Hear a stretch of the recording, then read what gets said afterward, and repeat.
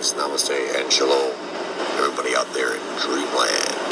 I am the Beyond Top Secret Texan. Join me on my podcast, the Beyond Top Secret Texan podcast, where I explore the outer limits of human abilities, top secret military technologies, the reality of extraterrestrial Earth alliances, secret space wars, advanced cryptozoology, and all subjects of theosophic truth, esotericism, and the occult. The Beyond a Top Secret Texan podcast.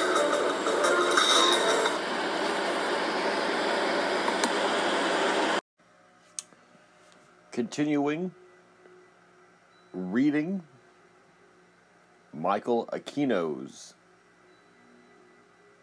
MindStar. This is the third reading of this book that is a spiritual, scientific manifesto of the Temple of Set, intended to initiate one into both the core concepts and ultimate mission of the Temple of Set, its spiritual reason for existence,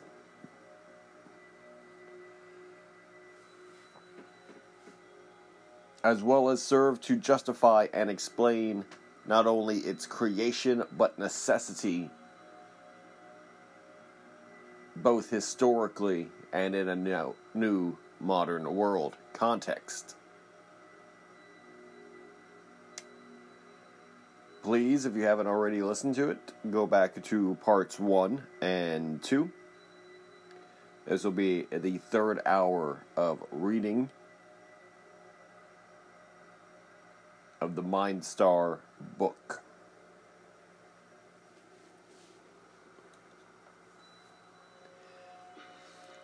E. Historical non-telos. Determinism. As noted above, the alternative to mechanistic free will is determinism, which, as the term implies, denies all conscious volition in the outside universe, which includes all human activity. This is the cold, dead extreme of existence, in which there is nothing but cause-effect existence, stimulus, response, all of which, were one to take all factors into account, result in inevitable, predictable outcomes. Determinism became fashionable in the scientific community with the advent of Newtonian physics, which enthusiasts sought to extend beyond mere natural phenomena to all event interactions, including those of human beings.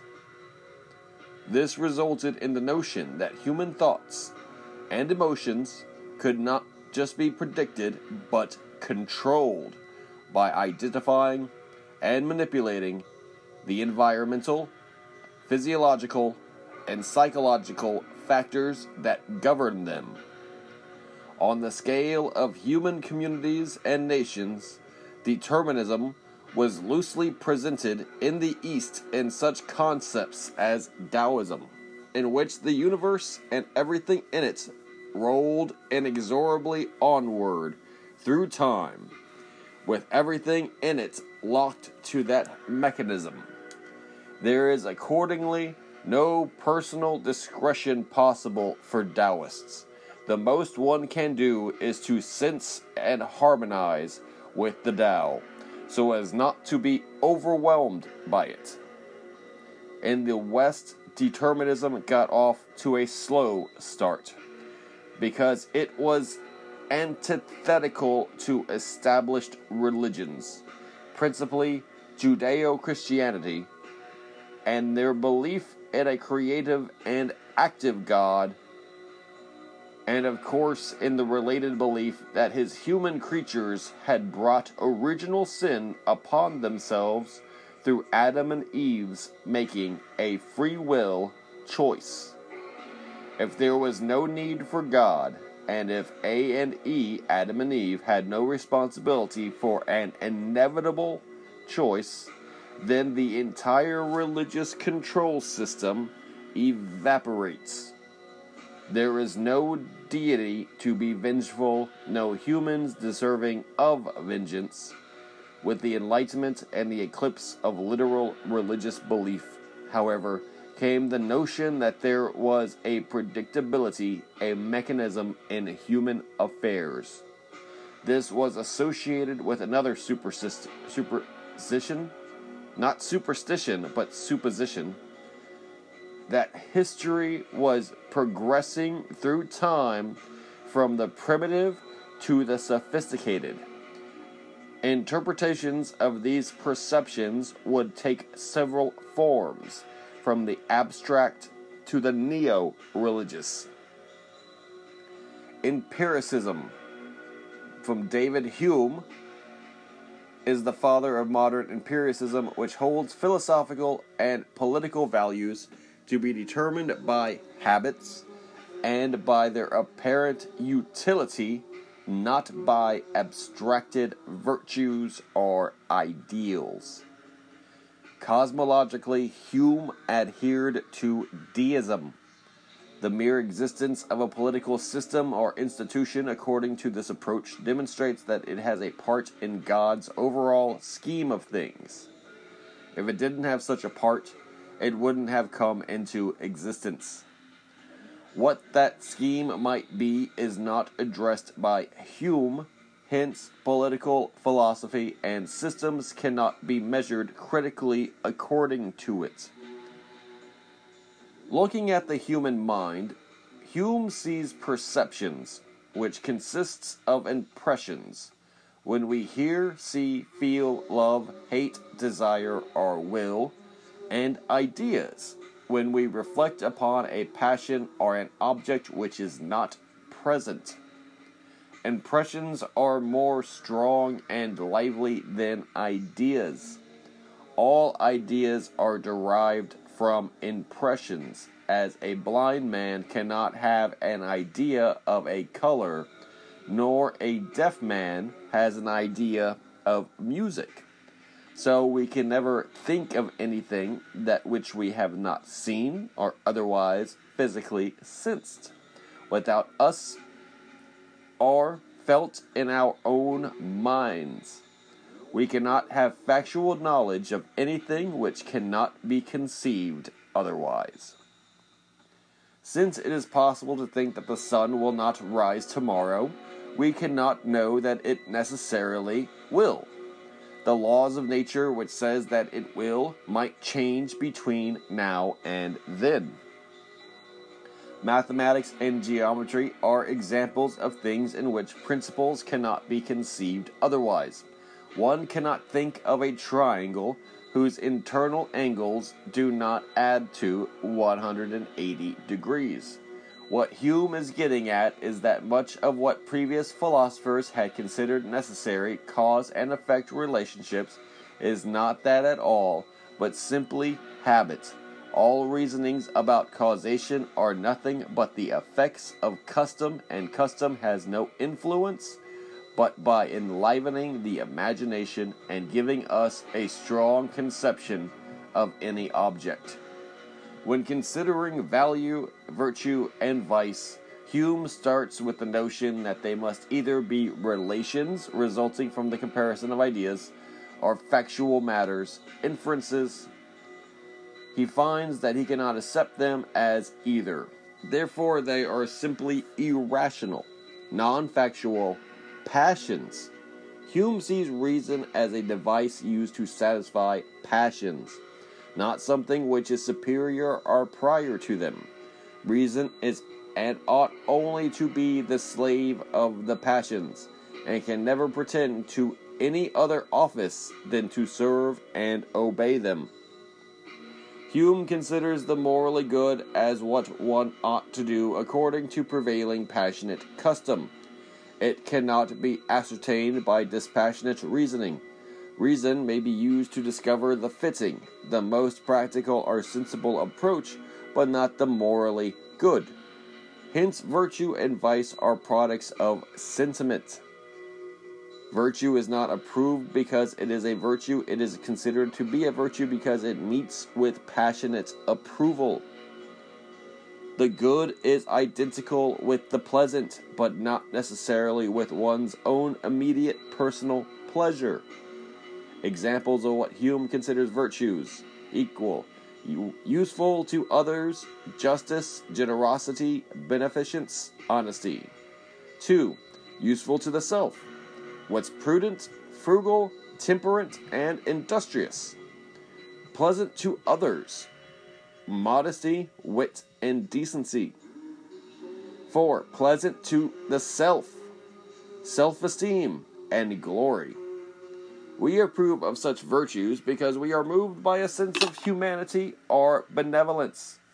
This is not a natural instinct, but rather the result of sympathy which humans feel for one another, a transference of the applicability of others' predicaments into one's own frame of reference, creates social justice, and is sought not out of simple, direct self-interest, but rather because we feel that even remote injustices will act to harm the cooperative society. Hume's objection to social contract theory is that he thinks it is simply historically false. Rulers don't consider their authority as based upon the consent of the ruled, nor do subjects feel sovereign. Hume also objected to social contract theory on the grounds that it was based upon reform of humans by reason. Hume argues for strong governments and the preservation of systems based upon their historical durability. He is thus a conservative. The Christian political thinkers had God/Christ-based values. The social contract thinkers had reason-based values. Hume has endeavored to deal with politics by ignoring the former and denying the actual validity of the latter. He thus finds himself in a no man's land of subjective opinion. His somewhat clumsy solution is to endorse and preserve values simply because they have been around for a long time.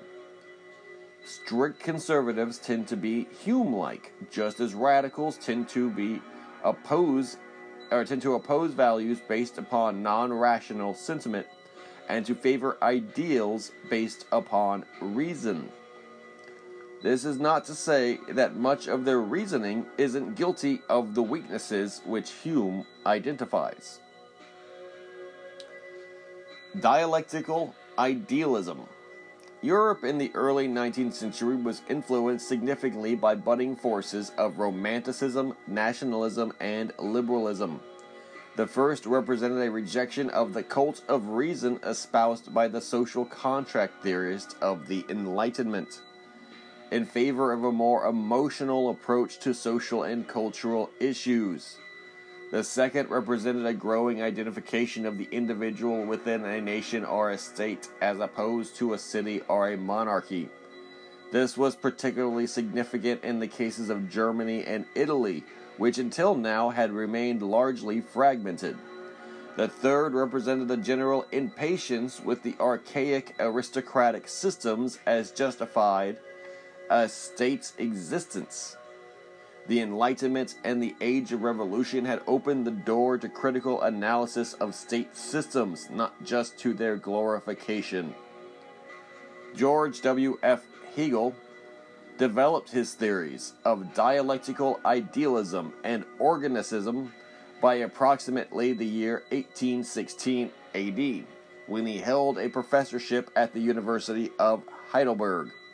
His two principal concepts are defined as follows: Hegel conceives the universe as the manifestation of God's mind seeking complete self-realization through the process called dialectical idealism. This is occasionally and more precisely called the dialectic of absolute spirit. As applied to Earth, it is the concept that the history of the world consists of part of the Spirit of God, manifesting itself through the collective spirits of mankind, moving onwards through logic, the dialectic, towards complete self-understanding.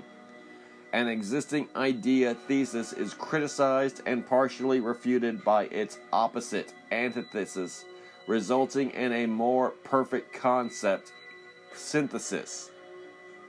The organic state is the manifestation or appearance of God in the material world. It is not identical with God, it is a reflection of the dialectic of his mind. Accordingly, it proceeds in ways and towards goals which are not necessarily the sum of the total ways and goals of the individual human minds within it. In many ways, Hegel is a reaction, antithesis, and synthesis to Immanuel Kant. Bishop Berkeley's subjective idealism had held the notion that nothing could be known objectively, that knowledge is limited to subjective impressions. Kant refines this into what is called critical idealism, in which human consciousness is subdivided into sensation, understanding, and pure reason. Sensations and understanding of them and consequences of them can be proven, Kant says, but pure reason, concepts unsupported by sensations, cannot be conclusive. It is beyond causality. Hegel overcomes Kant's problems by making pure reason a necessary and intrinsic characteristic of God, the universe. All history is logical. If it sometimes seems illogical, it is because we don't see it as clearly and comprehensively as God does. The task of philosophy, therefore, is one of the understanding of logical analysis, and not one of creation of abstract ideal political systems. Hegel further introduced the concept of the phenomenology of mind as a variation on the Platonic pyramid of thought concept. With Hegel, of course, the mind develops forward through time, historically, whereas with Plato, the levels of thought are measures of excellence irrespective of time or progression.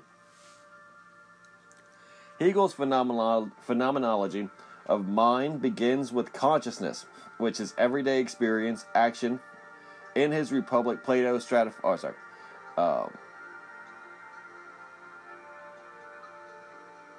and reaction to events without self-consciousness. We take the truth of conscious experiences for granted. Hegel calls this sense certainty. As soon as one pauses to reflect on conscious experiences, one moves to self-consciousness. At the same time, there comes an awareness of other selves, other minds. This is very close to Hobbes' concept of the state of nature. The antagonism is because they exist and are not me. Therefore, I wish to control them and not to be controlled by them. I wish recognition by them. I do not wish to recognize them in return. Thus, there comes into being the political master-slave relationship. The next step in the dialectic involves a personal internalization of the master-slave relationship, as exemplified in Hellenistic Stoicism and skepticism. The inconsistencies this produces between internal and external life goes on to produce the rages and hypocrisies of medieval Christianity. In the Reformation, the internal as seen as relevant to and in command of the external, there is still the problem of conflict between individual wills, which, if undisciplined through organization and government, would run wild in anarchy, since any institution whatever is antagonistic to the abstract self-consciousness of equality. As consciousness gives way to self-consciousness, questions of morality arise in contrast to customs or social conventions. How to aspire to morality. The answer is that one apprehends it through the modern state. Hegel's concept of the state is that it is the embodiment of the spirit of those who constitute it. Its leaders must consider this spirit and not simply their own desires when guiding it. Correspondingly, individuals must seek in this spirit a guide for their personal morality. Human society is an artificial machine which works for the goals of the spiritual state. Individualism and rights against the government are considered by Hegel to limit freedom. Since they reduce the scope and power of the whole, they serve to limit possibility. Similarly, Hegel feels contempt for democracy. It reduces questions of relevance to the state to resolutions by simple counting of noses, i.e. voting, in which all opinions are not of the same intellectual merit. Hegel prefers a monarchy. This preference is a weak area of his thought since it is not really justified. Why should an accident of birth make one any better a judge of the Volksgeist, the people? Hegel had no absolute values. Values are products of history. They are validated by their success. Thus, Hegel overcomes Hume's objections to morality. The social contract theorists, Hobbes, Locke, and Rousseau, felt that man made the state. Hegel reversed this, saying that the state is prior to man. He thus conceived the most advanced and complex metaphysical statement of man as a product and subject of his environment, unlike B.F. Skinner and other environmental materialists. However, Hegel postulated a deliberate universal intelligence behind the historical process. Will to power. Friedrich Nietzsche, 1844-1900. He completed and published his major theoretical works. Also spake Zarathustra and Beyond Good and Evil, circa 1885. He was an atheist and a materialist, insisting that the universe, or world of appearances, is the only true one. He carries this principle into his assessment of humanity by denying any dual existence within the body, i.e. soul versus physical body. Man is a unified material being. Nietzsche defines the will to power as an inherent compulsion of any being to create and control its environment and interactions with other beings. Its ultimate expression in society is the creation of values by which other beings will live and be governed. Nietzsche attacks the Hegelian view of rational history, asserting that it is full of blindness, madness, and injustice. By attacking history as God, of course, Nietzsche attacks any demonstrations of God which are justified by the rational, logical, historical dialectic. Past events, says Nietzsche, are valuable to the extent that they serve as a monumental models of past greatness, antiquarian mementos of tradition, and objects for critical analysis leading to the destruction of erroneous values in favor of the construction of better ones. Abuse of the first leads to the mistaken identity and the idea that the past can and will come again. Abuse of the second leads to detachment from the present. Abuse of the third leads to the pessimism wherein one sees only the failures of things, unconsciously neglecting their positive legacy. Nietzsche interprets Hegel as saying that history had now reached its perfection in the contemporary German state system. Nietzsche saw danger in this because it would lead to a lassitude on the part of modern man, who would feel there is nothing more to be done. Compare the last days sects of early medieval and modern Christianity, as well as the ecological doomsday ideologies of the late 20th and early 21st centuries. Man differs from other animals, says Nietzsche, in that he has power to create horizons, to construct visions, ideas, and ultimately philosophical systems. These horizons are meaningful to him unless he perceives them as artificial constructs. In that case, he either destroys them in favor of a newer, larger horizon, or degrades himself by an artificial, hypocritical self-limitation to a horizon he knows is false. Plato is wrong, Nietzsche says, in assuming there to be absolute values, the theory of the forms. It is rather the case that all truths are situational and relative. Hence, the great virtues are supra-rational. They cannot be explained by logic, as Nietzsche accuses Socrates of trying to do. Nietzsche is wrong. The Platonic dialogues provide for Noah a apprehension of the forms, not logical constructions or analysis of them. Moreover, a form is not a static concept. Nietzsche's attacks on Hegel and Plato leaves his man a very naked and self-dependent position.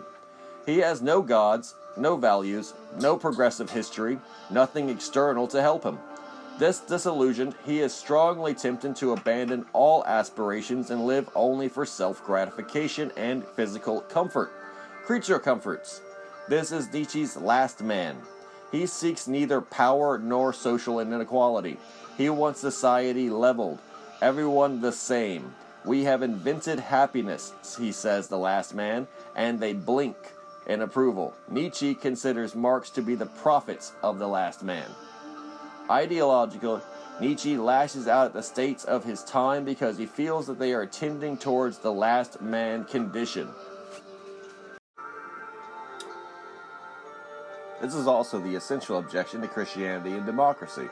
They destroy man's creative powers and opportunities to distinguish himself in society.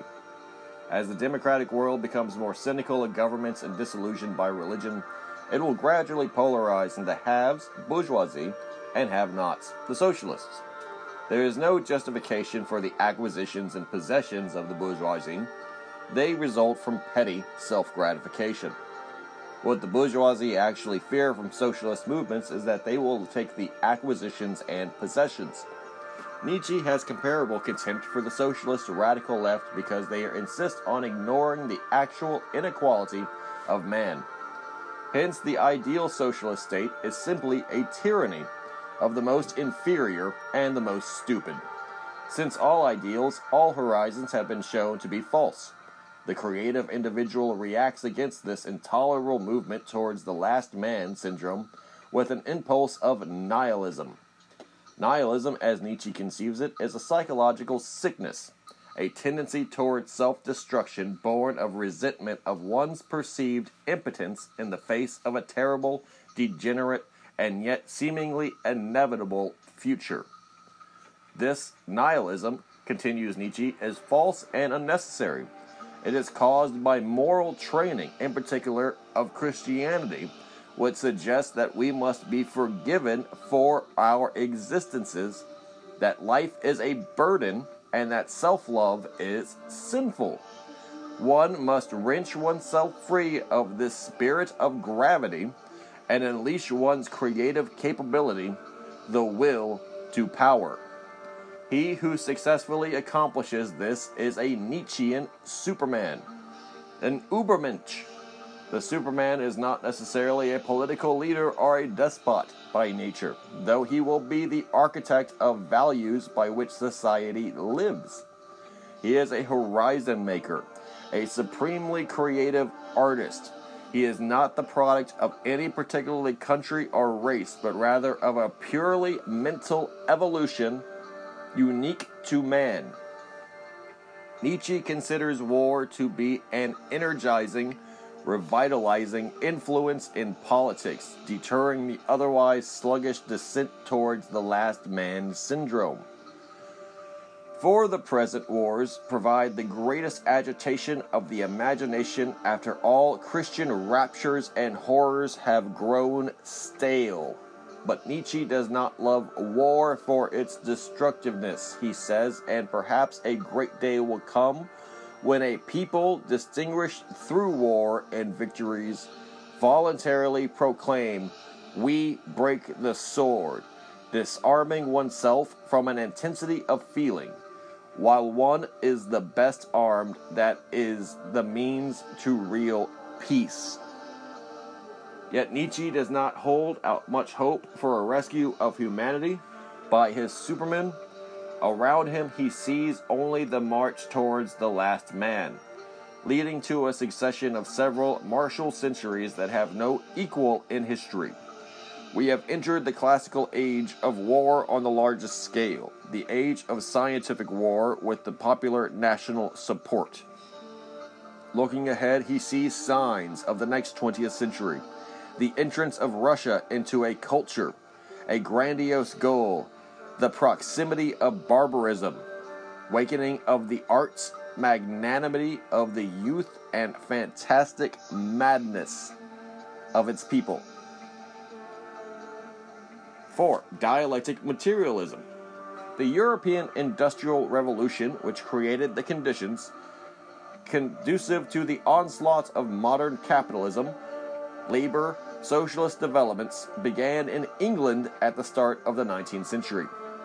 The move towards industrialization spread to Belgium as a consequence of English investments in that country, and France and Germany experienced their major industrial booms between 1830 and 1870. Sweden, Denmark, and the Low Countries followed during the period 1871 and 1914, as did Austria, Bohemia, and Russia. By the period just prior to World War I, the principal countries which were still essentially pre-industrial were Hungary, Italy, and Spain. During the 1870s, a gradual transition could be seen from individual entrepreneurship to various forms of industrial combinations and conglomerations, we would know as corporations.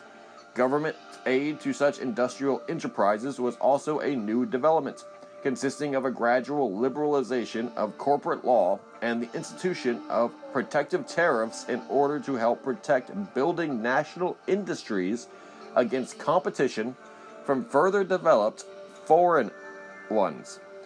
By the 1890s, England, Belgium, and Holland were the only countries still observing a free trade policy. The consolidation and organization of business encouraged, by example, the organization of labor. Labor unions first began to experience general legal toleration in France in the period 1864 through 1884, in England in 1871 through 1875, and in Austria in the early 1870s.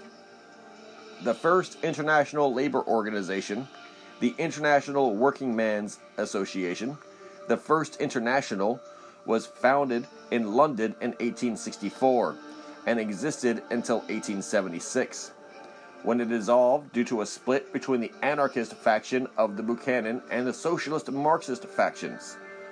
In 1889, the Second International came into existence, but it did not survive World War I. Marxism, sometimes called dialectic materialism, to distinguish it from the dialectic idealism of Hegel, is a theory and a practice of socialism, including the labor theory of value, dialectic materialism, economic determination of human actions and institutions, the class struggle as the fundamental force in history, and a belief that increasing concentrations of industrial control in the capitalist class and the consequent intensification of class antagonisms and of the misery among the workers will lead to a revolutionary seizure of power by and the dictatorship of the proletariat, and to the establishment of a classless society. Karl Marx was strongly influenced by Hegel, but believed that Hegel had made a fundamental mistake in using nations as the basis for his dialectic and relating to a divine manifestation of purpose. Marx considered the dialectic to be a function of economic struggle between social classes, and he denied the existence of any supranational intelligence, calling all religion the opiate of the masses. According to Marx, one cannot choose one's social class. Rather, one is placed into a particular class by the forces of economics, particularly the means of production. As more and more economic power becomes concentrated in the hands of the upper class, the bourgeoisie, the middle class will disappear, leaving only a large and impoverished working class, the proletariat, opposed to the bourgeoisie. Eventually, the strain between these two classes will lead to revolution, resulting in a classless utopian society. From each according to his ability, to each according to his needs. Marx called this end result socialism, but it was ultimately called communism. As a general rule, socialism means ownership of the means of production by the state, while communism means ownership collectively by the proletariat. Essential to Marxism are the concepts labor theory of value and theory of surplus value. The labor theory of value suggests that the value of an item results from the quantity of labor necessary for its production in a given state of society under certain social average conditions of production, with a given social average intensity and average skill of a labor employed. Members of the proletariat sell their labor power, the ability to labor for a specific period, to employers from the capitalistic bourgeoisie, but they are not paid the entire value of their labor. The part that is not paid to the laborer is called the surplus value. The capitalist keeps this surplus value as his profits. As smaller competitors are driven out of business, the capitalist faces increasing pressure from larger competitors, since the cost of producing similar goods is more or less the same. Trying to undersell competitors is not effective in the long run. The only way the capitalist can increase his profits is to pay the workers less and less. As the worker realizes that he is being exploited, he will develop class consciousness and ultimately revolt. As economic forces and not ethical values determine relationships in a capitalistic society, Marx charges that capitalism dehumanizes mankind, causing insecurity, fear, and self-alienation.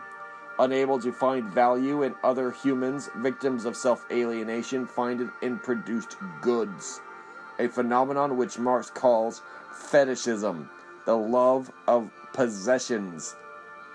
Marxism began the transition to what is called Marxism-Leninism at the turn of the 20th century. Vladimir Lenin is What to Be Done pamphlet was published in 1902. Lenin's form of communism argued for a speeding up of the Marxist process via the dictatorship of the proletariat, as well as for the establishment of a revolutionary socialist state prior to the utopian state of pure communism. Marx's utopian society would require perfection in its citizens. This contrasts with most other political ideologies, which are geared to deal with enduring imperfections in human relationships: hatred, greed, selfishness, sloth, power lust, etc. Marx, like Hegel, based his ideas on a necessary, inevitable force of history. Thus, communism would eventually come no matter what capitalism tries to do to stop it. The other side of this coin is that there is nothing would-be communists can do to speed it up. Their society must first evolve to the last stages of capitalism. The first country to embrace communism, Russia, was not in an advanced state of capitalism, nor have been the other countries which have become communist. Lenin modified Marxism-Leninism, with the concept of the state-embodied dictatorship of the proletariat, the running of the country by a communist party elite until its economic systems could be advanced to full communism. The state apparatus would then wither away. It is noteworthy that power is addictive, and no temporary communist governments have shown any signs of withering away. Marx conceived communism as supernatural, assuming the nation-state system to be a device for economic and class inequality and exploitation. In their effort to justify their continued control, however, modern communist governments have strengthened their nationalism. Marxism has been corrupted by its use as an ideological slogan in many countries and systems which were completely foreign to Marx's original analysis.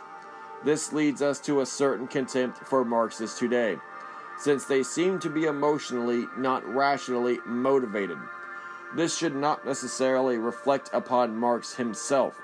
A precise Marxist would say that the economic polarization forces which Marx identified have been delayed by deficit financing, compromises with the pre-revolutionary proletariat, the unions, benefits, and unemployment compensation, etc., but that these are all merely postponements of a final reckoning. Mind control and mind war. The most recent and sinister concept of determinism resulted from medical and scientific discoveries concerning the physiological functioning of the human brain and its influence upon, if not complete control over, the individual's sensory perceptions and emotions. Fictional illustrations such as the book film The Manchurian Candidate portray human subjects becoming mindless robots through psychological and physiological brainwashing. Classic determinism, as surveyed above, does not involve manipulation of humans' physiology. Rather, it proposes different scenarios of external, natural forces which influence human behavior. All humanity can do is identify and attempt to live with such forces. Mind control thus not only introduces intentional artificiality into the human equation, but indeed attempts to do so pervasively and powerfully as to overcome any and all behavioral influences. As of this writing, fortunately, all such mind control experiments and programs have quote-unquote failed. The principal reason for this being the conductor's complete and continuing failure to understand the actual construction and functioning of the human brain's architecture. My companion book, Mind War, explains this architecture and why it again, fortunately, renders Manchurian Candidate ambitions quite impossible. Mind War also explains what psychological and physiological influence of humans is possible and practical, and proposes a constructive and ethical telos for such an application. Indeed, it is precisely the telos basis of Mind War which illustrates and exemplifies why telos is the essential key to evolution and exaltation of human consciousness towards MindStar, divinity, and immortality. Absent such telos, the human race has nothing in its future, as in its past, but mechanistic sufferings, futilities, and eventual, inexorable extinction. Chapter 7. Death Demystified. To die, to be really dead, that must be glorious. Count Dracula. From terror to transformation. The obvious fulcrum of the concepts and processes addressed throughout MindStar is the phenomenon of transition from physical to metaphysical human existence. What is commonly called death, since death is not in fact death in the sense of a cessation of self-conscious existence. This chapter shines a harsher, more explicit light upon it, to explode and to vanquish the conventional, ignorant fear conditioning so deeply and constantly ingrained in human beings. Throughout their incarnate phase of self-aware existence, death fear is a physical body instinctive, easily the strongest and most unrelenting of all such emotions. Invalidating and rejecting it is one thing intellectually, but quite another viscerally. Even the most advanced and enlightened initiates can suddenly find themselves stricken and terrified by it. So this is not a read, enjoy, relax chapter of MindStar. It is a rude awakening, a shock that will accompany you henceforth. Very much a Matrix red pill. Its discourse ranges from the conventional to the extraordinary, pushing the limits of the reader's coherence and or confidence in that of the author. We're going out on some limbs here, but won't need a saw.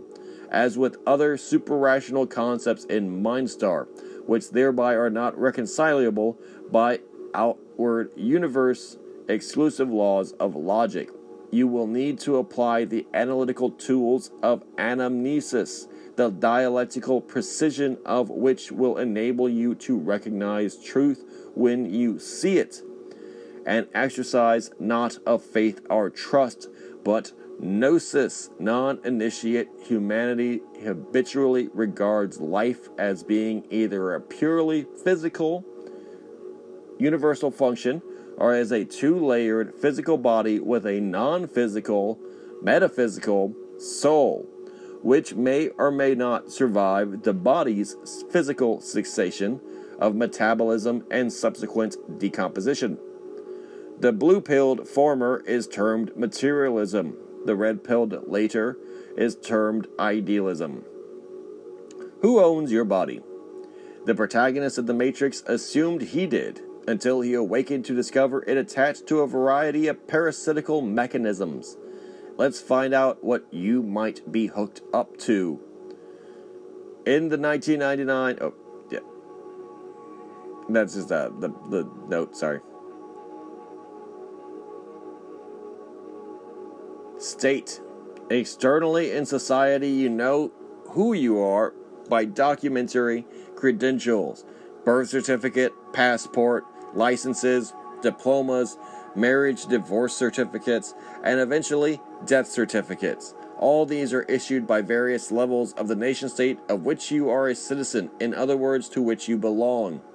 It is the state that recognizes and validates you, and it legally claims both the responsibility to protect you and the prerogative to kill you.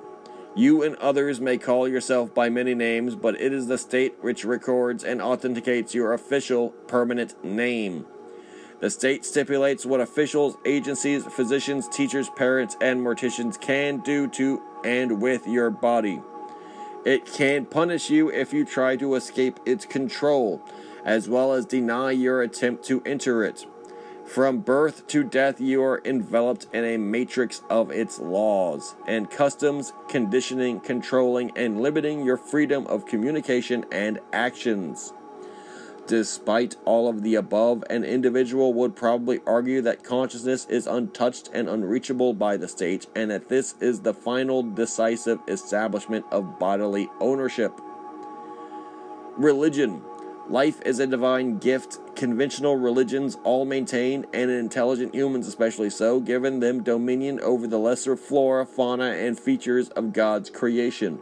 Thus, functions like mating, sex, and birthing are held to be sacred, and any interference with them is sinful. The killing of non-human life is permissible precisely because it highlights the special status of human life. The killing of other humans is usually endorsed as a self-serving collaboration with religion-hosting states, but once again, individual non-state murder is not. Most significantly, killing oneself is condemned as the greatest of all sins. It is ultimate insult to God and to reject His gift of life to you, since it is a life, an image that emulates His own. Killing yourself is killing God by proxy, as illustrated by humans crucifying and killing God as Christ. In Judeo-Christianity, lost its literal hold on educated humanity. When the European Enlightenment social contract theorists contended more cynically that the church frightened adherents into continuing their miserable lives simply to extract tribute and toil from them for longer. All disobedience, heresy, infidelity led inevitably to eternal damnation in hell. Only the most abject surrender of oneself throughout life might possibly result in Christ's mercy, certainly not owed by the state. Profession. Some professions expect the individual to subordinate his life to their success, mission, or image. The most obvious of these is military service, whether state, mercenary, or revolutionary. You are expected to risk. Then he goes, in the United States, for instance, the military forces all include chaplains from all the profane religious institutions, as commissioned officers with government-provided, funded facilities, in bald disregard to the Constitution's establishment of religion and prohibition within the state.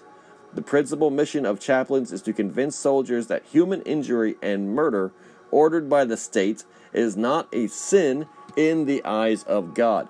Religions provided such chaplains include Judaism, Catholicism, and Protestant Christianity, Islam, Buddhism, and Hinduism. And if necessary, sacrifice your life for the mission and cause of the state. Decorations for valor are awarded as much as such personal risk and injury and death as for killing the enemy. In other professions, including religions, martyrdom is not only permitted but admired and rewarded. If a minister kills himself, he's damned to hell, but if he is killed ex officio, he might well be canonized as a saint. Psychiatry. The medical avocation of psychiatry has its own central article of faith that any continuation of physical life, no matter how painful or restrictive, is preferable to death. And if a sufferer contemplates suicide, this is a mental illness and must be enticed, argued, threatened, drugged, and padded cell imprisoned away. Your body ceases to be your property the moment you want to get rid of it. Family. If you are a member of a family, other members of it will claim all are part of your body according to you and your position. As a minor, your body is controlled by your parents, who are subject to state punishments if they do not control it as allowed. If you marry as a husband, your wife and relatives expect you to procreate as well as provide.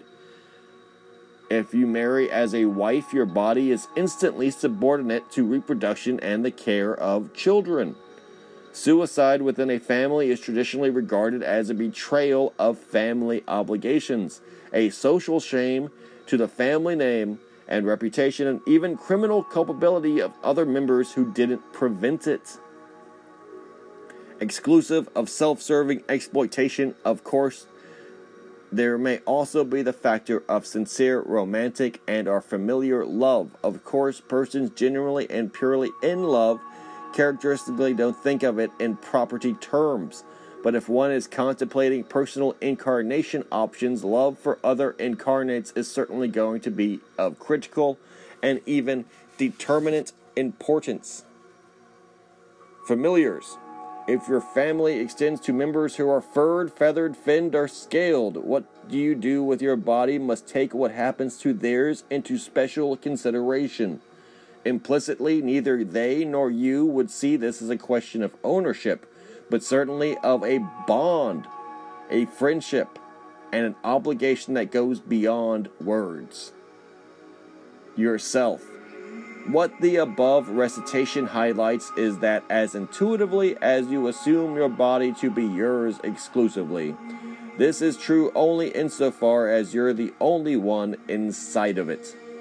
Indeed, even this is a bit of broad brush. Biologically, science estimates that each human body contains about 39 trillion living bacterial cells. So where the OU is concerned, it's more accurate to visualize a very large crowd of critters who've somehow all decided to be you for at least a little while. As far as the metaphysical realm of the MindStar and the Temple of Set are concerned, the Egyptians detected and identified only 8 of you. And in considering that the 39 trillion cells each possess their own life, one still has dealt with the mystery of the body's life field, dictating the disintegration and regeneration of all proteins in the body every 160 days. Materialism, the big black sack. Since materialism holds that the human being is nothing more than a haphazard temporary coagulate of physical matter and energy, consciousness of self is nothing more than an illusion which ceases the moment the body stops functioning and decomposes. Hence, whether this illusion is completely accidental or constructed and emplaced, or prior supernature intelligences is also a non-topic of permissible discussion. The only respectable assumptions are atheism and agnosticism. The conceit of atheism. Some materialists are so fanatic in their certainty that they are only freak persistent electrochemical accidents. Everything else in the entire universe must be accidental too.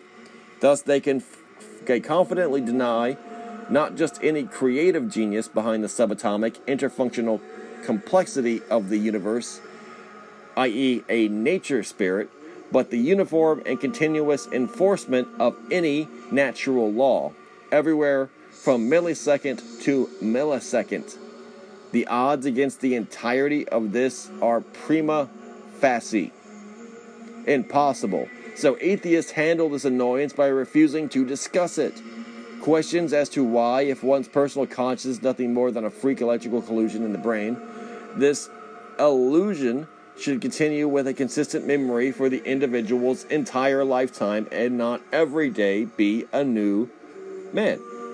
Conventional materialism had no way to explain the extraordinary organization, integration, and replacement of the human body's cellular and molecular structure. Materialists grappled with this crucial problem by simply ignoring it. Such a freak accidental electrical coincidence occurs in every other human brain. Insistent that he is nothing more than his electrical illusion, the atheist has nothing but nothing to anticipate when the electrical switch is turned off. The proverbial big black sack of extinction of nothingness. The absence of any supernatural morality, including of posthumous reward, punishment for incarnate behavior. Makes sense. Atheists that are much more dangerous to others as they are motivated only by sensual gratification. Some may, of course, derive pleasure from kindness, but others, just as whimsically, may enjoy depravity, torture, and murder. Indeed, the entire spectrum of sensual gratification has nowhere a moral governor. The overriding goal is relief from boredom, of being forced to confront the futility of meaningless consciousness. Emperor Ming the Merciless, Cletus, I am bored. What plaything can you offer me today? Cletus, an obscure body in the SK system, your majesty. The inhabitants refer to this planet as Earth. Ming, how peaceful it looks. He activates a console and watches as earthquakes, floods, etc. start to occur. They both laugh. Most effective, your majesty. Will you destroy this Earth? Ming, later. I like to play with things a while before annihilation. Flash Gordon, 1980. H.P. Lovecraft himself, an exceptionally reflective atheist, was only too aware of this plight, highlighting it in his story, The Hound. Wearied with the commonplaces of prosaic worlds, where even the joys of romance and adventure soon grow stale, St. John and I had followed enthusiastically every aesthetic and intellectual movement which promised respite from our devastating ennui. The enigmas of the symbolists and the ecstasies of the pre-Raphaelites, all were ours in the time, but each new mood was drained too soon of its diverting novelty and appeal. Only the somber philosophy of the decadence could hold us, and this we found potent only by increasing gradually the depth and diabolism of our penetrations. Baudelaire and Huysmans were soon exhausted of thrills, till finally there remained for us only the more direct stimuli of unnatural personal experiences and adventures. It was this frightful emotional need which led us eventually to that detestable course, which even in my present fear I mention with shame and timidity. That hideous extremity of human outrage, the abhorred practice of grave robbing. Fortunately for Earth's climatologists, as well as the tranquility of cemeteries and mausoleums worldwide, today's atheists sublimate their ghoulish desperations for ultimate boredom relief by the ongoing catharsis of multimedia zombie orgies, wherein the absence of a higher life after death is replaced by a decidedly lower one. At least the extinction-fearful atheist consoles himself continuation as a rotting cannibalistic cadaver is better than the big black sack. An ambulance responds to a 911 call at a cemetery overrun by cannibalistic zombies. The paramedics are instantly attacked and devoured. Instead, a few minutes later, a police car responds to investigate. 2 policemen are also attacked and eaten. The timidity of agnosticism. Agnostics seek to avoid the pretentious arrogance of avowed atheists by maintaining there is not enough information to answer the design-enforced question one way of another. Just as glaringly this but begs the question because the intricacies and consistencies, the realities of every bit as visible and inescapable to them, All they demonstrate by their refusal to confront the question is their fear that the obvious answer will doom them to creationist ridicule and supercilious atheistic circles. Thus they succeed only in emulating ostriches, burying their hands in philosophic sand. The prison of physics. The nihilistic masochism of atheists and agnostics is both understandable and unavoidable, for the simple caustic reason that the science of OU physics is a priori restricted to inquiries into the how, never the why. It is a tabulation of effects, not causes. Indeed, there are no instruments to seek or identify cause, and a claimant to causality would be ridiculed and ostracized from the reputable academic professional community for indelicate heresies. Such is the fate of the iconoclast, from Galileo Galilei and Robert Fulton to William Reich, Nikola Tesla, Townsend, Brown, Oscar Klein, et al. What kind of instrument could detect or measure the metaphysical? After all, instruments are normally constructed with universal sensors and readouts.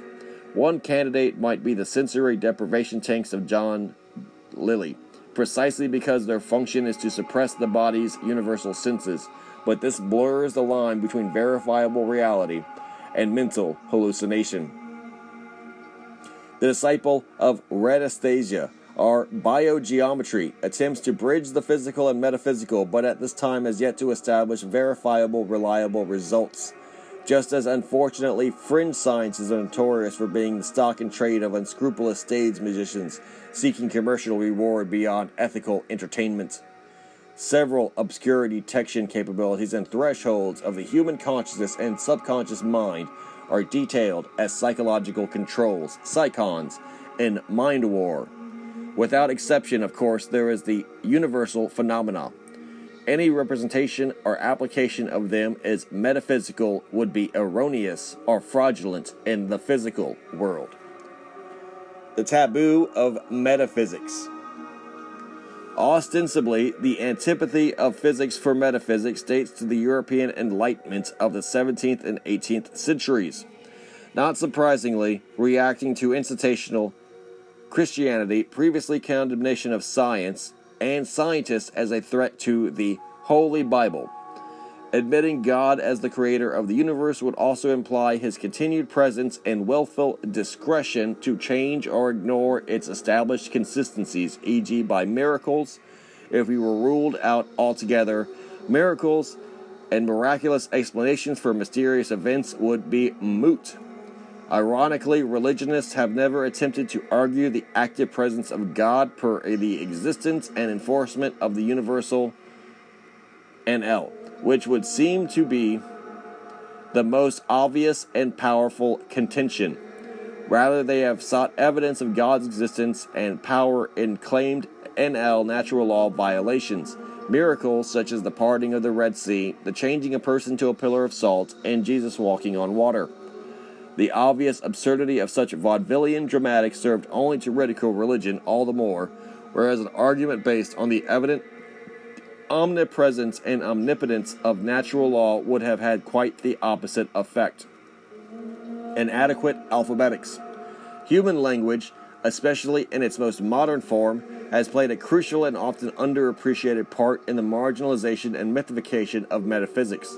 The few terms that exist, such as soul, spirit, essence, aether reality, psyche, the supernature, and, of course, magic, are so woolly, so encumbered with obsolescence and triviality as to render them vague at best, silly at worst, in serious discussions of these matters. The most sophisticated and educated metaphysicist struggles to express themselves, at least in English, because the words to do so adequately simply do not exist. 6. Symbolism. In certain antiquities such as those of Egypt and runic northern Europe, both written and inscribed communications went well beyond the merely alphabetic and phonetic to the acronymic. Thus, a single hieroglyphic can represent an entire concept, and a word of several hieroglyphics a statement which in modern alphabetics would require one or more sentences. Phonetic modern English utilizes 26 alphabetic characters. By contrast, there are more than 2,000 Egyptian hieroglyphics, which can be used and mixed from the phonetic to the acronymic. The study of the hieroglyphics beyond the syllogistic limitations of modern alphabetics and languages to their full and frequently metaphysical meaning was one of the most important discoveries of René Charles de Lubitz, and articulated in his Du symbole et de la symbolique, collection, architecture, et symboles sacres. This methodology is known as symbolique in French and symbolism in English. Similarly, breakthrough works has been done in ancient northern European runes by Dr. Stephen Flowers in his Futhark and later analytical books. An excellent illustration of symbolism analysis may be seen in Bram Stoker's The Jewel of the Seven Stars. When the jewel in question, found grasped in her seven-fingered right hand when the Exide dynasty Queen Tera's tomb was discovered in the Valley of the Sorcerers, on a lining of white satin lay a wondrous ruby of immense size, almost as big as the top joint of Margaret's little finger. It was carven. It could not possibly have been its natural shape, but jewels do not show the work of the tool, into the shape of a scarab, with its wings folded and its legs and feelers pressed back to its sides. Shining through its wondrous pigeon's blood color were 7 different stars, each of 7 points, in such positions that they reproduced exactly the figure of the plow. There could be no possible mistakes as to this in the mind of anyone who had ever noted the constellation. In it were some hieroglyphic figures, cut with the most exquisite precisions. Mr. Trelawney turned it over so that it rested on its back. The reverse was no less wonderful than the upper, being carved to resemble the underside of the beetle. It too had some hieroglyphic figures cut into it. As you see, said Mr. Trelawney, there are 2 words, one at the top and the one underneath. The symbols on the top represent a single word, of 1 syllable prolonged with its determinatives. The Egyptian language was phonetic, and the hieroglyphic symbol represented the sound. The first symbol here, the ho, means myrrh, and the 2 pointed ellipses is the prolongation of the r, myrrh. The sitting figure with the hand to its face is what we call the determination of thought, and the roll of papyrus that of the abstraction of thought. Thus we get the word myrrh, love, in its abstract, general, and fullest sense. This is the Heka, which can command the upper world. The symbolism of the word on the reverse is simpler, though the meaning is more obtuse. The first glyph is the men, abiding, and the second, heart. So we get abiding of heart. And in our language, patience. This is the Heka to control the lower world. The jewel with its mystic origins, in which the Queen Tera held under the hand of the sarcophagus, was to be an important, probably the most important factor in her resurrection. From the first, I seemed to instinctively realize this. I kept the jewel within my safe, whence no one could extract it, not even Queen Tera herself as her Ka, her incorporeal apparition.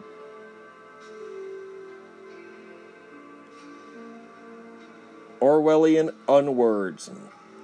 George Orwell realized the subtle yet decisive power of language in his classic novel 1984, in which political heresy being systematically eliminated by the destruction of words by which one conceives or expresses it. Don't you see that the whole aim of Newspeak is to narrow the range of thoughts? In the end, we will make thought crime literally impossible because there will be no words to which to express it.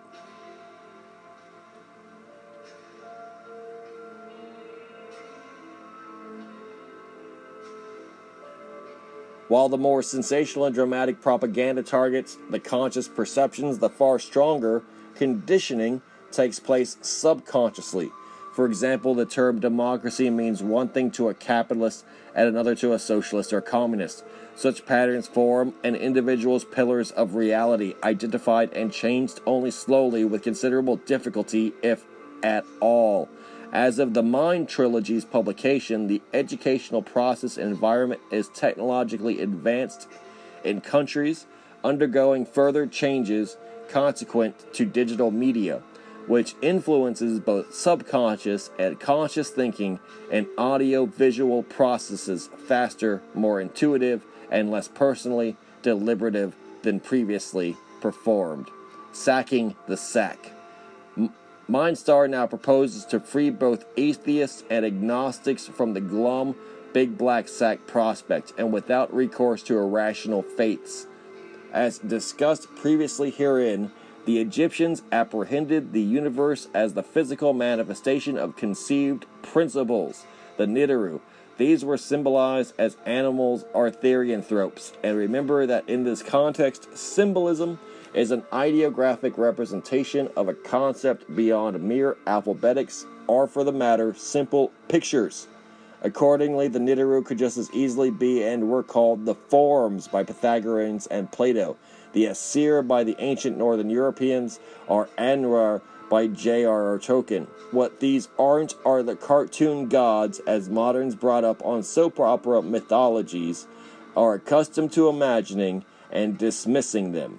In these and other semblances, the Nibiru are pluralized for a more refined interpretation of the OU complexities and interactions between markedly different phenomenons. Lazier and simpler minds could and did describe the collective principles as a conglomerate, e.g., God.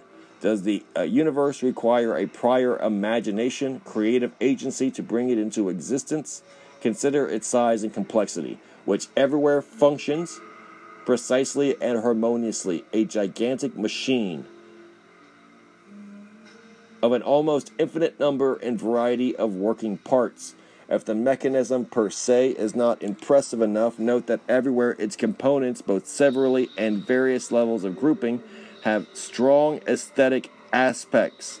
In short, it is not just functional but beautiful in every sensory detectable medium. It is a work of art as well as science.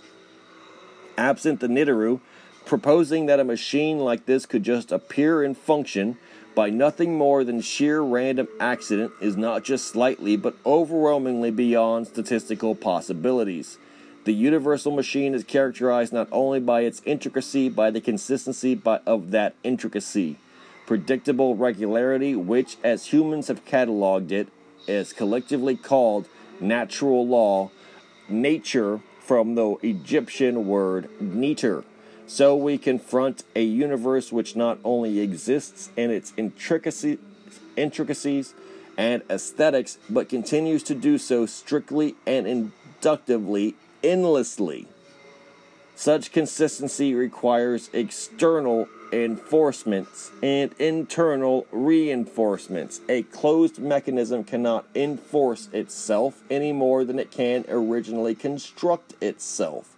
So the proof of the existence and power of the Nibiru is and requires nothing more than the understanding of nature.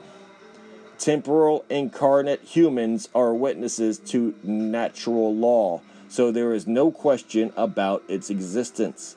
The matter of how the universe originally came into being is a bit dicier, and here we are talking about the origin of the entire natural law mechanism, not just the metagalactic assortment of space and time. We see at the moment, arguably the apotheosis of arrogance rejecting a universe aesthetic was Jean-Paul Sartre's Nausea, in which the protagonist or Quentin is nauseated by the mere existence of material objects.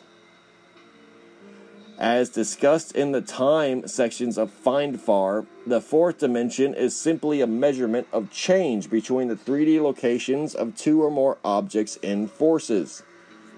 Hence, any variety of 4D yardstick can be devised and used within and among universal components, such as human schedules in terms of Earth's orbit around the Sun. However, things become more problematic when trying to measure the 4D of the entire universe, because of at least one 3D externality is required, and none has been found to date. Indeed, most astrophysicists cannot wrap their heads about any kind of 3D universe externality that would just not expand the parameters of the existing universe. In other words, it is impossible to date the universe. But what's even more fun is that we don't need to. The notion of time as a fixed, unidirectional, linear progression is nothing more than a myth. Certain primitive religions, whose storylines require a start, action, and end, usually in terms of sin, punishment, and atonement, or worse punishments. Absent such a threatening storyline, there is no actual need for a universal beginning or ending. It simply is and extends infinitely into both its past and its future. Or more accurately, those would be both measureless concepts, needing both one another and having no reality of either. Correspondingly, the OU Nidoru, the universal Nidoru, don't require definitive terms such as beginning or ending of anything. The implications of this brief preamble being that as the essence, natural law of the universe is external to it, so the essence of the MindStar or soul of an incarnate universal human is necessary, higher, and external to their physical body. Their relationship is inescapable. If each universal body's coherence and continuation is an integral part of being maintained. Summarily, the actual authentic you is not a temporary universal device that is just a manifestation or a tangible tool. You exist in the super-universal realm of the Nidoru, which is literally beyond time and space, since those are 4Ds limited to within the universe. That you will continue past the discarding of your temporary universal body is thus not even a matter for debate. The only question are what you can and elect to do with yourself after your universal disconnection with your physical body.